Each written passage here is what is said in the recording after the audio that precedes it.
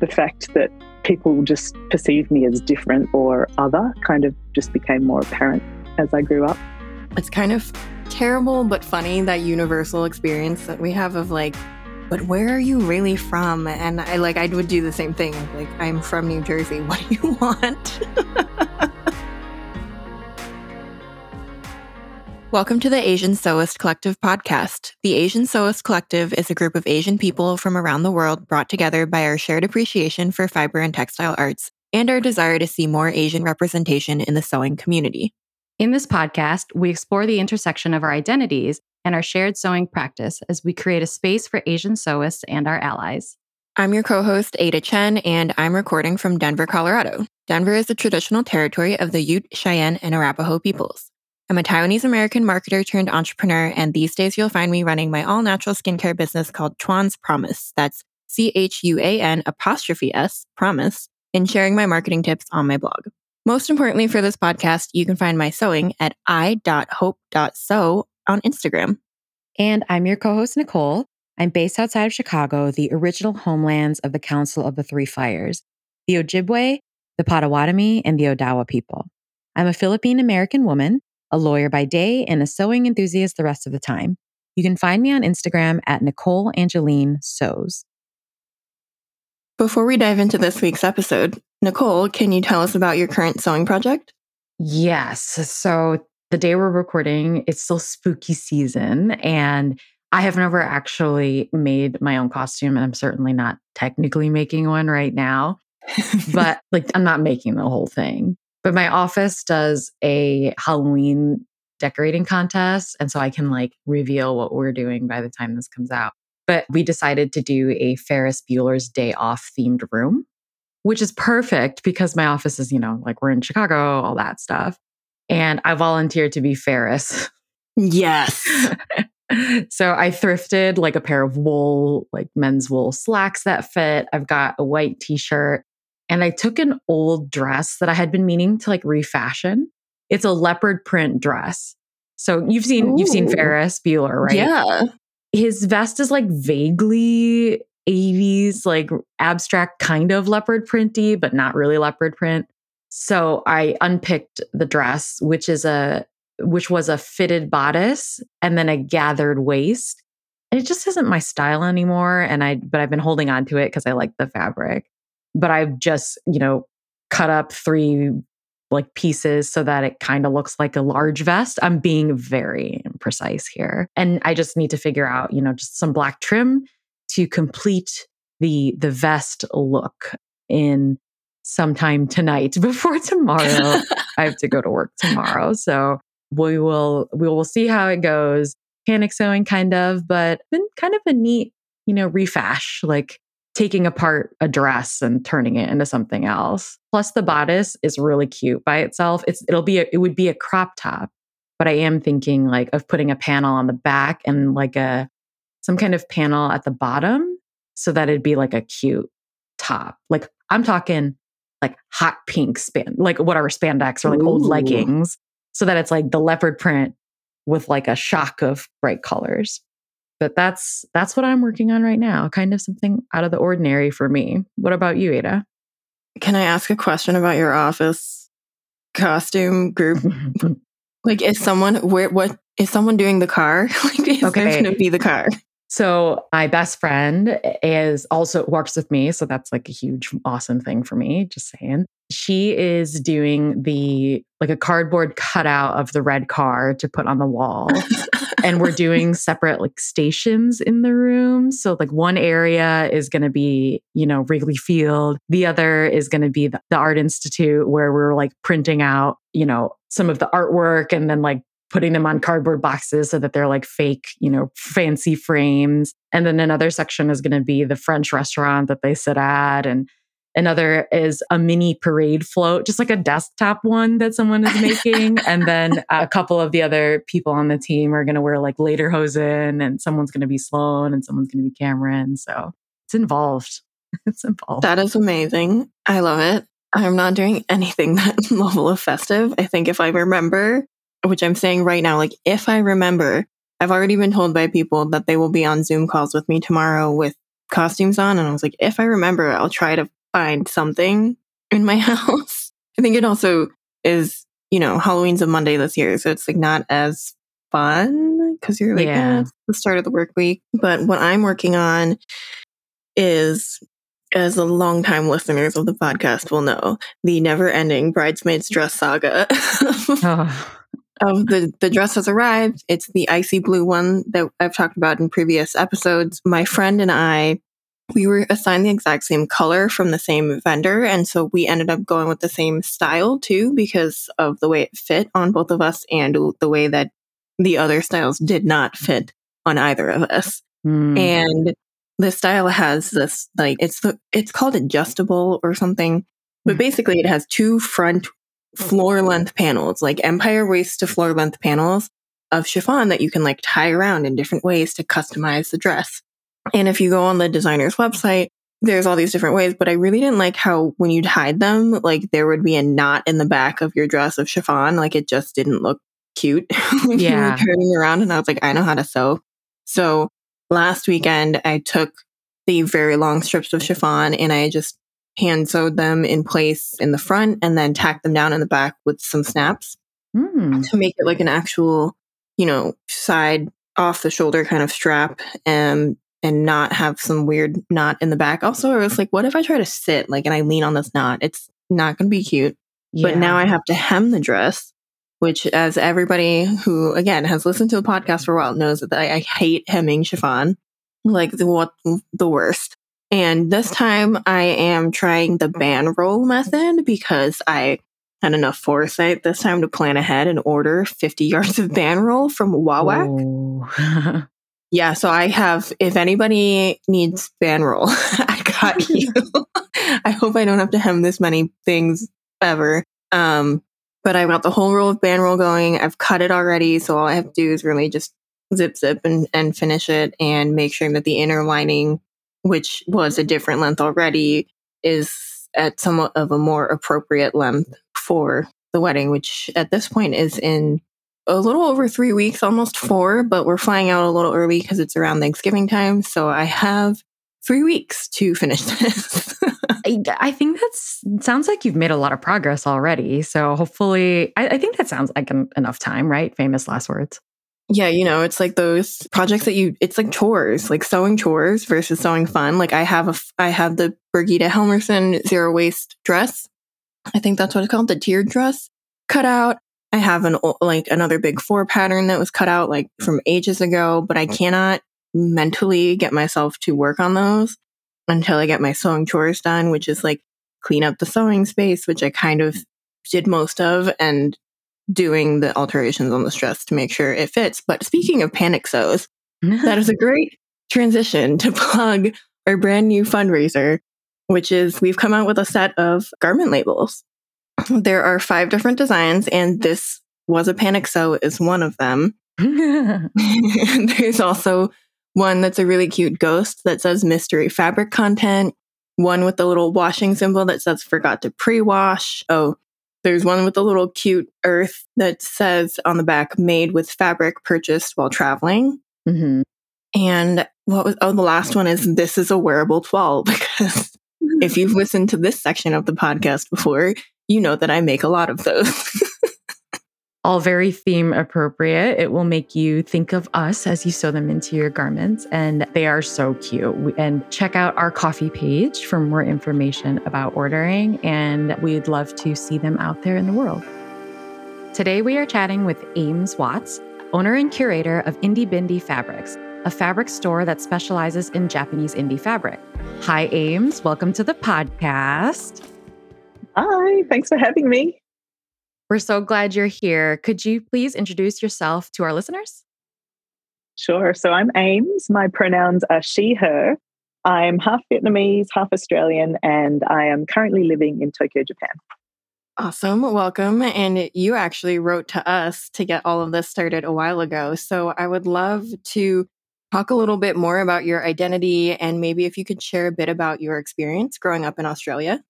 Sure. So I was born and raised in Canberra, Australia, which is Ngunnawal country. And as the capital of Australia, it's a real kind of melting pot of people and cultures. We've got a lot of embassies there. We've got the public service. We've got universities. So it attracts all kinds of different people. And I guess growing up in that environment, I just always thought of myself as Australian, but at the same time also Vietnamese. And I just really thought nothing of it. And I didn't see it as my identity as making me different. It was just kind of who I was.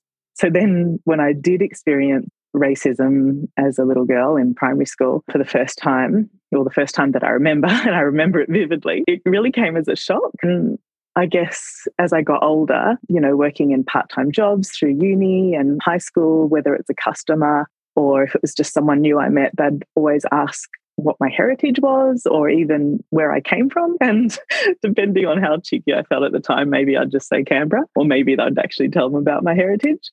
And then I guess my family did a lot of travel, and particularly in Asia. And so in contrast, when I was in Asia, I would always be perceived as white. So I think the fact that people just perceived me as different or other kind of just became more apparent as I grew up. It's kind of terrible but funny, that universal experience that we have of but where are you really from? And I would do the same thing of I'm from New Jersey. What do you want? Exactly. Yeah. Yeah. No, thanks for sharing that. That's really interesting to hear about how, like you said, Ada, common experiences all over the place. And you've shared with us, so we know you've spent a great deal of time in Japan and you are now living in Tokyo. And you started with your student exchange experience at 16. And we're curious, is it common in Australia or in your high school program to go on an international exchange program? Not so much. I know a few people that did it, but at high school, it's not so common. It is more so at university. And I did it actually outside of my high school. I went privately through an exchange program. And the reason that I did it at that stage was because my mum actually did something similar from Vietnam. She went as an 18-year-old from Vietnam to the US, and it really changed her life. And she recommended it to me. And so I was up for the adventure and went off and did it myself as well. That is so cool. When I was in high school or college, I was not brave enough to do anything like that. I don't know, Ada, did you study abroad or do an exchange at all? I didn't study abroad, but when I think it was around 16 or 17, the year before my senior year of high school, I did a program through the government of Taiwan, which was taking all of the kids who had been born to citizens who had left. Overseas Chinese was the translated term. And they brought a bunch of us back. And for those people who are listening who know what Love Boat is, it wasn't Love Boat. I would like to clarify that. Love Boat is a program that existed that, per the name, was kind of more for people to hang out and have fun and have a cultural exchange and maybe meet someone. I was not on that one. I was on the sister program, which was for the nerds, which we went back and we trained on how to teach. And then we were, as the native English speakers, sent to different parts of the country, and I mean country, to teach English. And I actually ended up in a town, I think I've talked about this before, but I ended up in a town that was an primarily Aboriginal town in Taiwan. And so it was a deep dive. You were kind of just thrown in there real deep. And that was for a few weeks in the summer. And then after that, I was allowed to somehow stay in Taipei by myself for another few weeks after that. So I did have some sort of exchange, although it was not probably as structured as Ames, your experience was. Yeah, that's amazing. And you both were so young when you did that. I didn't become brave enough until I was at law school, and I was like, I got to do this before it's too late. But so Ames, I want to ask you, how has your time spent in Japan influenced your Asian identity? Well, I guess it has given me more empathy for my mum's experience. So going from Vietnam to the US, never having been overseas before, not speaking a lot of English, and also in the late 60s, just how much harder or how much more of a shock it would have been for her. So it gave me more empathy for that, I think. But it also, I think, sparked more curiosity in me just about my family's story about migration to Australia, and also most of Mum's family, her sister and her brothers, her mother, all ended up in the US. And interestingly, her host mother from that exchange program was the one that sponsored them out of the refugee camp and everything. So it really sparked some interest, I think, and more questions from me to my family about that. Wow. And yet she's the one who ended up in Australia, even though she's the one who did the exchange. That's right, yeah. Mainly because of love. She'd met my father, who was Australian, and they ended up in Australia. Fair enough. And here you are. That's right. I guess, like, thinking about it too, just my experience in Japan in general and my Asian identity, like, Japan is still one of the most racially homogenous countries on the planet. So when I first came as a 15, 16-year-old, I would get asked if I was mixed blood. And that was kind of the term for, like, I guess, racially mixed. And that's a term that has come from the American military presence in Japan post-war, and also Japanese colonization of other countries further back in history. So it has negative connotations around it. So that was, I guess, more of that defining of that experience of being neither nor. But more recently, the mixed blood term has kind of been replaced with half. And then even more recently, there's a movement here about changing the terminology to double. So playing on the positives of both sides rather than the lack. So I actually don't mind what term is used, but it's just an interesting experience, I think, being defined and grouped together with people that are different when it's such a diverse group.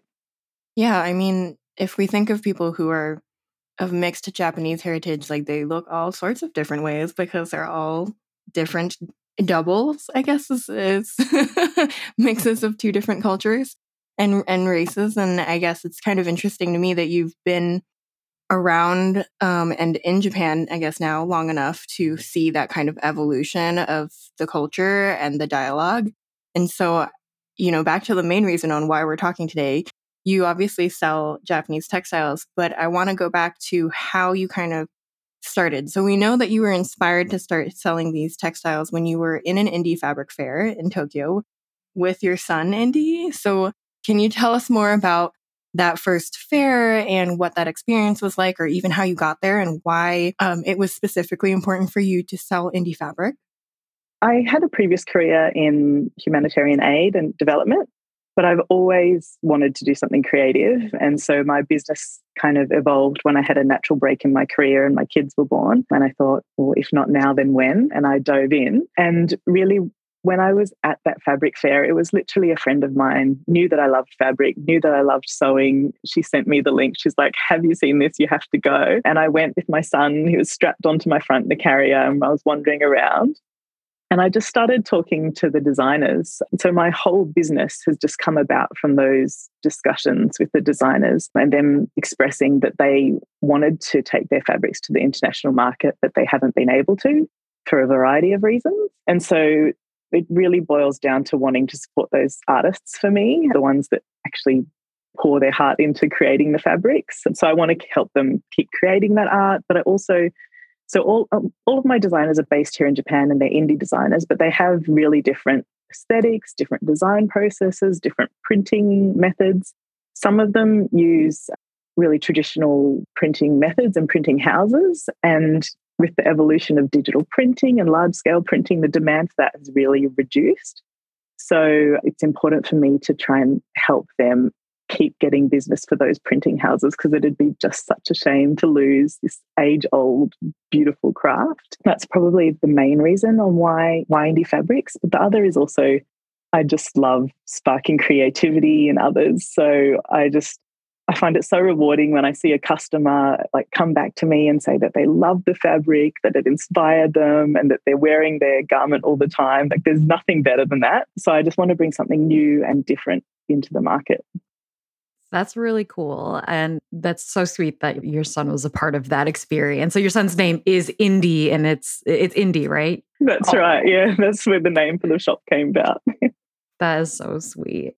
And you said that, all of the artists that you worked with have different styles and aesthetics. But is there something specifically that you, as a shop owner, that draws you into a particular artist? It really depends on the designer. Sometimes it might be an aesthetic that I don't have in my shop currently, and I think it would complement the whole collection really well.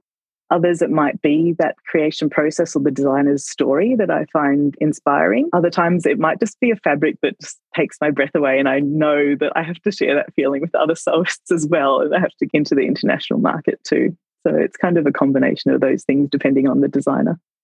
And you said it yourself that the designers that you work with kind of have different types of styles. Is there, I guess, how would you describe your fabric selection? Like, are there certain types of fabrics that you gravitate towards or certain types of design? For me, it's that real artisanal piece. So I guess if I had to choose just a few words, it'd be like artisanal, original, like conversation starters. It's fabrics that I want people to connect with and love and know what's gone into it as well. So, as a shop owner, do you often find yourself enjoying your own goods? Like, how does the fabric itself, relate to your own sewing practice? That is the biggest danger with my job. Is constant temptation for these gorgeous fabrics. But I guess in terms of how has it affected my practice? Is that right? Mm-hmm. Yeah. So I guess, I've sewn for as long as I can remember. Like, I don't actually remember what the point was where I learned to sew. I watched my mum as a little girl, and then I kind of used it to experiment with style in my teens and 20s. And when I became a mum, sewing was that thing for me that was like just for me outside of my identity as a mum. So then when I found these INDY fabrics, it really up-leveled my sewing practice. So designer fabrics are an investment. And so knowing that, it's made me slow down and kind of be more thoughtful with what I'm actually going to sew. Like, will I actually wear it? How is it going to fit into my wardrobe? And then I'm taking the time to finish things properly rather than just kind of sewing and to get it done so that it will just last as long as possible and I can just wear it over and over again. So I think that's probably the biggest way. I'm going to deviate a bit because I know, obviously, Australia to Japan, like, that is a long flight. Did you bring your sewing machine with you? Like, are you sewing where you are now? Did you have to get a new machine? Because I know the plugs are different. They are different, yep. The plug's different and the voltage is different. So it's a little bit of a pain that way, but I've got a converter right next to me and a bunch of adapters as well. But I definitely brought my sewing machine. I had to send it over our shipment of the rest of our things. So I had about 3 to 4 weeks without it, which was painful. So much so that I put a call out within the local community here. I was like, is there anyone with a sewing machine I can borrow? And luckily someone lent me their machine while I was waiting. So I have been reunited with my machine and we are very happy, but I had a kind of temporary fix in the meantime. And do you pick your fabric first as a fabric shop owner, or do you pick your pattern first? Generally, it's the fabric, but it's a little bit of a kind of dance between the two. Earlier this year, I really wanted to kind of dive into redefining my me-made style and like reviewing what was in my wardrobe, because I felt like there was a portion that I wore all the time and there was a portion down the back that just never came out and saw the light of day. So I dove into that. And then as a result of that, now kind of at the beginning of every month, loosely, I look at what fabrics I want to use, and then I review what patterns I have, what inspiration I have. I have like 1,000 screenshots on my phone of things that I want to make. I've got an Instagram folder of like saved posts. So I look at all of that and I kind of pair what I've got, my patterns and my fabric, and then I go from there. I wish I was that disciplined in my sewing. Yeah, right. I like to think I have like, I'm only into my fabric if I know what I'm going to do with it. And that feeling lasts for like maybe a month at a time and at any given point in time. And I'm like, ooh, that's pretty. I don't know what I'm going to do with it, but I like it. Thank you very much. Like, yeah, it's impossible. To be more There's too many beautiful things. Yeah. Yeah, totally. So turning to the business side of INDY BINDY fabrics, like what does the curation process look like from finding the fabric to adding it to the shop for sale? In terms of finding the fabric and the designers, there are a few different ways. So it's either through introduction or recommendation from my existing designers, because it's a fairly small community. And then it's also from fabric fairs and also good old social media, just doing the old stalk and building a relationship and going from there. And then it kind of moves into the part where it's a conversation between the designer and I. So we meet, we talk about both of our goals and what will work best in terms of what they can provide, because all of the fabrics are printed in very small print runs. And so what is actually possible for them, and also what I think my customers want the most. So we kind of find that place in the middle. And then it's just about photographing the fabrics, translating the story and the info, and uploading it for release. And working with these like limited print runs, like is there like an upfront investment that you have to do in order to work with these fabric designers? Fortunately, the way my business works is that I pay for the fabric as it's sold. So in terms of investment, for me, it's really going back to that fabric that I want to sew and showcase. And so that's kind of the marketing piece, particularly on social media. And then all of the infrastructure, so website, software, bookkeeping, marketing, time, and also I contribute to shipping and that kind of thing. So as a one-woman business owner, and I'm sure Ada can relate to this, you just listed a bunch of stuff and you wear so many hats. So what is your favorite part of running your fabric business? Well, apart from being surrounded by fabric every day, I guess my other favorite part of the business is just really getting to be creative. Like I can be creative with the business, I can be creative with fabric. And also I have the INDY BINDY Society. So I get to combine, I've always loved teaching in one way or another. So that's a place where I get to combine teaching and sewing and get to inspire others and encourage their creativity as well. So what's the thing that you dread the most about being a one-woman business owner? I guess the part that's really not in my zone of genius is the bookkeeping finance part of it. It is not the fun piece. So I've recently outsourced that, which feels fantastic. And then the other part is really kind of the back end of the website and all of that maintenance. So hopefully that will be what I do next in terms of outsourcing. It's just those things that really someone else could do way better, and it just takes me much more longer than it should to do. And since you do everything except for just the bookkeeping now that you've outsourced it, can you give us an idea of like what a typical day in the life of Ames looks like as a fabric shop owner, and also, living in Tokyo now with your kids? I know that's been a relatively recent transition. So has that changed what your day-to-day kind of looks like? Yes, coming back to Tokyo has definitely changed my day-to-day, but in the best way. We're all really, really loving being here. And I guess the beauty with the digital business is that I can kind of work from anywhere, and Tokyo has the best coffee shops. So I love to find a new one to work from if I'm doing that back-end piece of the business. But in terms of like a typical day, I guess I usually wake up around 5 in the morning, and I'll... That's so early for me. I was like, that was what the face was. I was like, okay. So yeah, it's an early start, but that's my little kind of piece of time that I've carved out for myself. So no one else is awake. The house is quiet. I come and I kind of review my goals and I plan out my day. I do a little bit of meditation. And then the way I plan my day is I usually have a long list of, like you've said, so many things to do, but I just pick 3 things that if I achieve those, then I'll feel satisfied with my day and I'll feel like I'm moving towards my goals. So then in that early morning piece, I make a start on one of them. And then the kids normally get up about 6:30, 7 o'clock. And then it's all about getting all of us ready for the day and out the door. And then once the house is quiet again, I kind of go back to working on those 3 tasks until about 3:30 when the kids come home.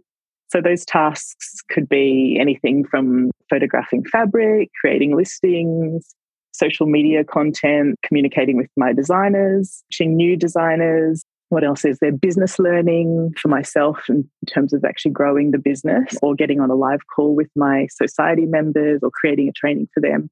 So there's kind of a whole host of things, and it just depends on that priority for the day, really. I mean, it kind of sounds like my day minus the kids part. It's like you start out with a task list, you try to go for as long as possible. There's probably going to be an email or something that comes up. Exactly. Yep.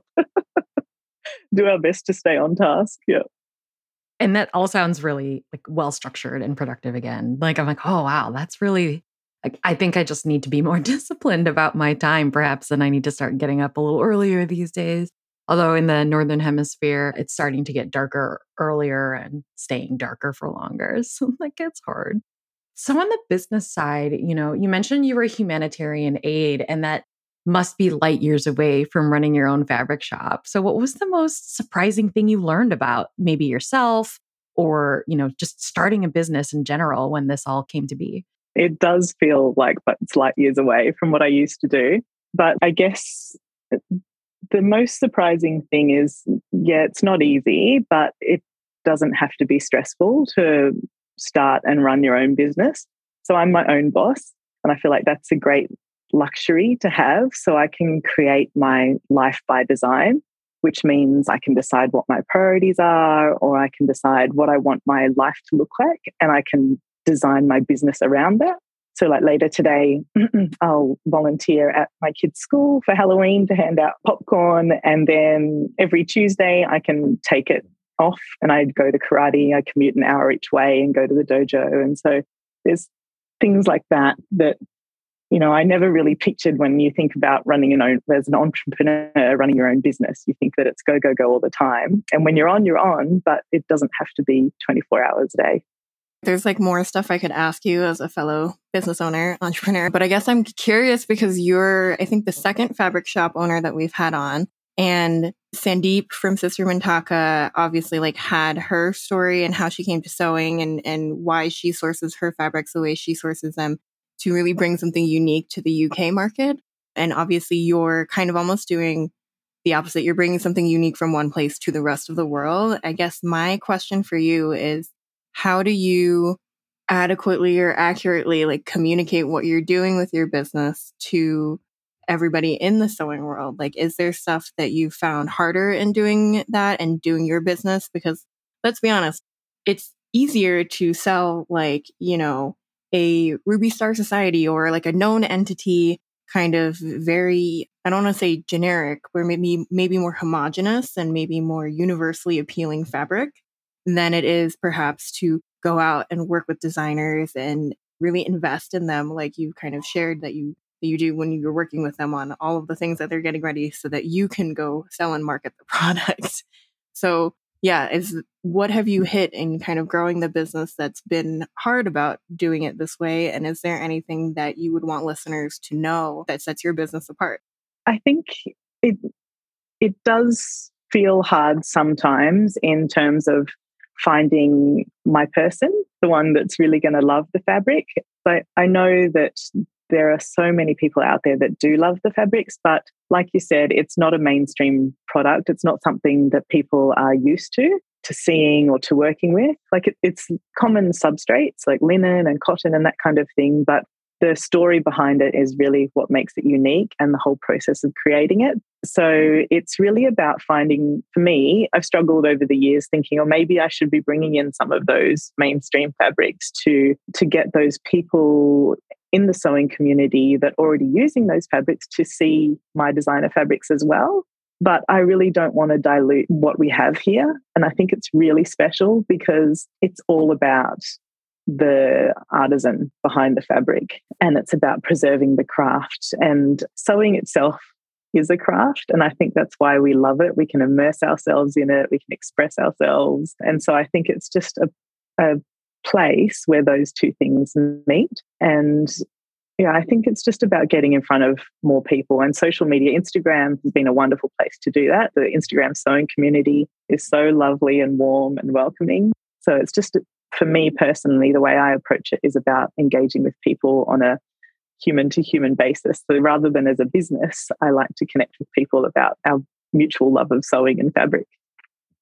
So it sounds like so much of your investment and involvement in the sewing community is really just about the people more than the fabric. And so to that end, is there, a story from an artist that you've worked with that like really fueled you in this, endeavor of like business creation? Like, what is your favorite? You don't have to name like names, but what's your favorite story? Something that really stuck with you with these artisans? Which one to pick? Well, I guess most recently I was visiting one of the designers I stock who have an atelier right down the south of the southernmost of the main islands of Japan.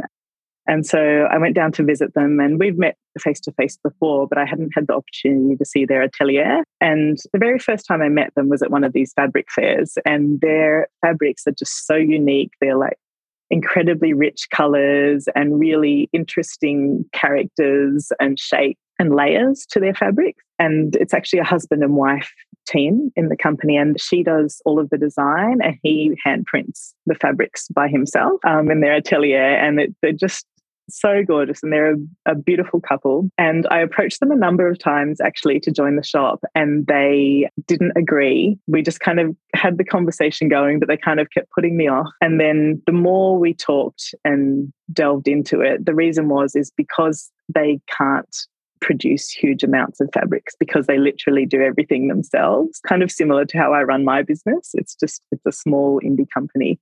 And they were nervous about creating that large demand, but they did want people to use their fabric. So eventually we agreed that we'd do limited time sales so that there's zero pressure on them, because I don't want to stress them out. They also, like me, have family as their priority. They've got 2 kids, same age as mine, and they want to keep that balance between their passion, their business, and also their family. So we found a model that works. And so 1 or 2 times a year, we do a limited time sale of their gorgeous fabrics. We pick a selection together and we can take that to the international market that way. And most recently, I went down and I spent a day with their kids and their family, and they kind of just integrated me into family life. And it was just so beautiful. It felt like a real full circle moment. Oh, that sounds really wonderful. And so how would people get notification about when something like that, like the limited, Nicole's run? like, I want to I'm buy shopping this. now. It's like, I'm in shopping mode. This happens often on the podcast. I love it. The best way is on my email list. So email list subscribers always know when things are coming first, and they also get first access to new releases. Well, not first access, I have a VIP club.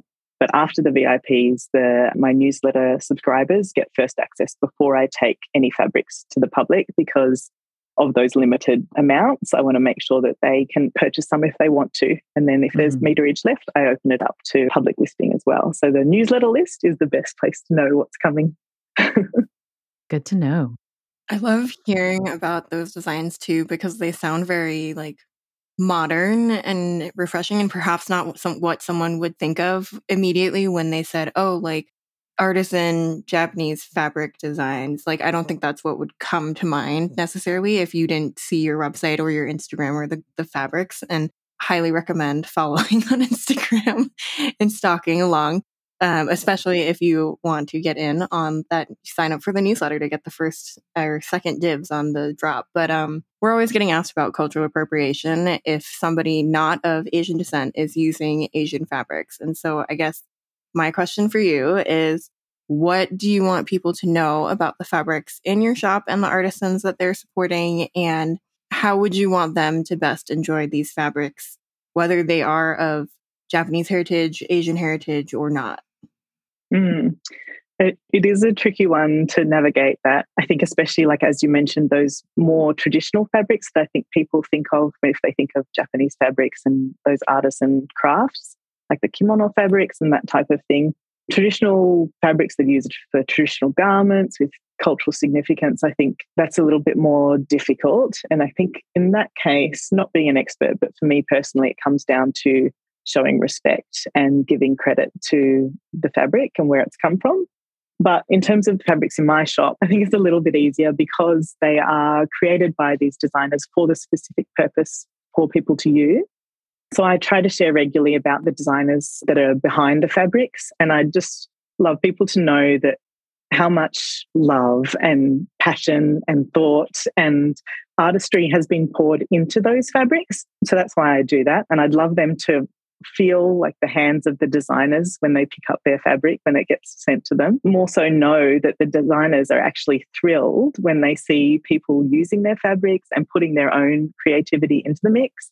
So often when I meet with the designers, we'll talk about who's made what with which of their designs and that kind of thing. And it all feeds back into the creation process as well. But in terms of how I'd love people to enjoy the fabrics, I guess the main thing I'd like to encourage would be, even though it's the good fabric, and this applies to my shop or any other good fabrics that you have in your stash, just cut into it. Don't leave it sitting on the shelf.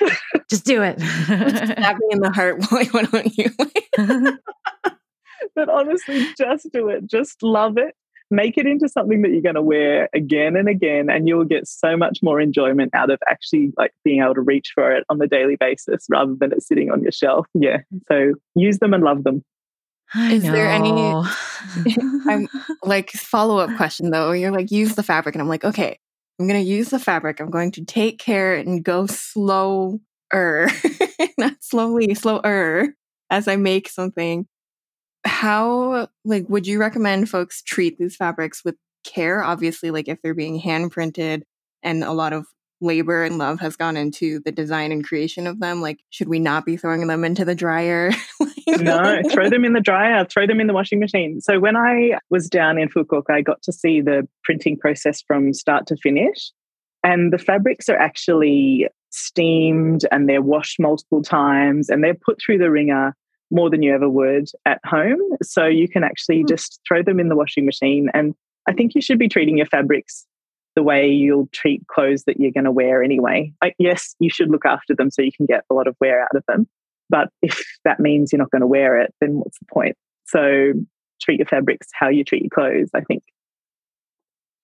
Go for it. Do it. All right. I'll try. It's just so easy to just like keep the precious. But then you're saying it could be more precious and on your body instead.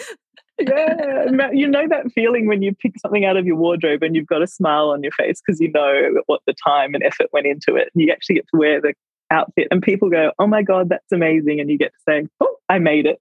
We love that. So what does the future hold for our INDY BINDY fabrics? It holds more incredible designers. I've got some conversations going behind the scenes with other designers I'm excited to introduce. And it holds a focus on growing the INDY BINDY Society into the most incredible sewing community. That's kind of what I'd like to really look at going forward. Thank you so much for sharing your story, Ames. I have certainly learned a lot, and I will probably message you before I do actually cut into that fabric. For our listeners who aren't already following you, where can they find you? You can find me and all the fabrics on my website, which is indybindy.com.au. So it's INDYBINDY.com.au. And then on my social media, so Instagram, Facebook, you can find me at INDY BINDY Fabrics. Thank you so much for coming on to the show today, Ames. I know that I am looking forward to seeing what INDY BINDY has in store for the future. And right now, go to the website right now. Links to Ames' social media and shop will be in the show notes, so don't forget to check it out. Thank you so much. Thank you so much for joining us on this week's episode of the Asian Sewist Collective podcast. If you like our show, please consider supporting us on Ko-fi by becoming a one-time or monthly supporter, or by buying our stickers and sewing labels. That's right, we have merch now. Your financial support helps us with overhead expenses and will allow us to give back to our all-volunteer team who work so hard to provide you with new content each week. The link to our Ko-fi page is ko-fi.com/Asian Sewist Collective, and you can find the link in our show notes, on our website, and on our Instagram account. Check us out on Instagram at Asian Sewist Collective. That's one word, Asian Sewist Collective. And you can also help us out by spreading the word and telling your friends. We would also appreciate it if you could rate, review, and subscribe to this podcast on Apple Podcasts, Google Podcasts, Pocket Casts, or wherever you get your podcasts. All of the links and resources mentioned in today's episode will be in the show notes on our website. That's asiansewistcollective.com. And we'd love to hear from you. Email us with your questions, comments, or even voice messages if you want to be featured on future episodes at asiansewistcollective@gmail.com. This episode was brought to you by your co-hosts, Ada Chen and Nicole Angeline. This episode was researched by Esther Lee, produced by Esther Lee, and edited by Larissa Volando, and Henry Wong. Thank you so much to the other members of our collective for making this week's episode a reality. This is the Asian Sewist Collective podcast, and we'll see you next week.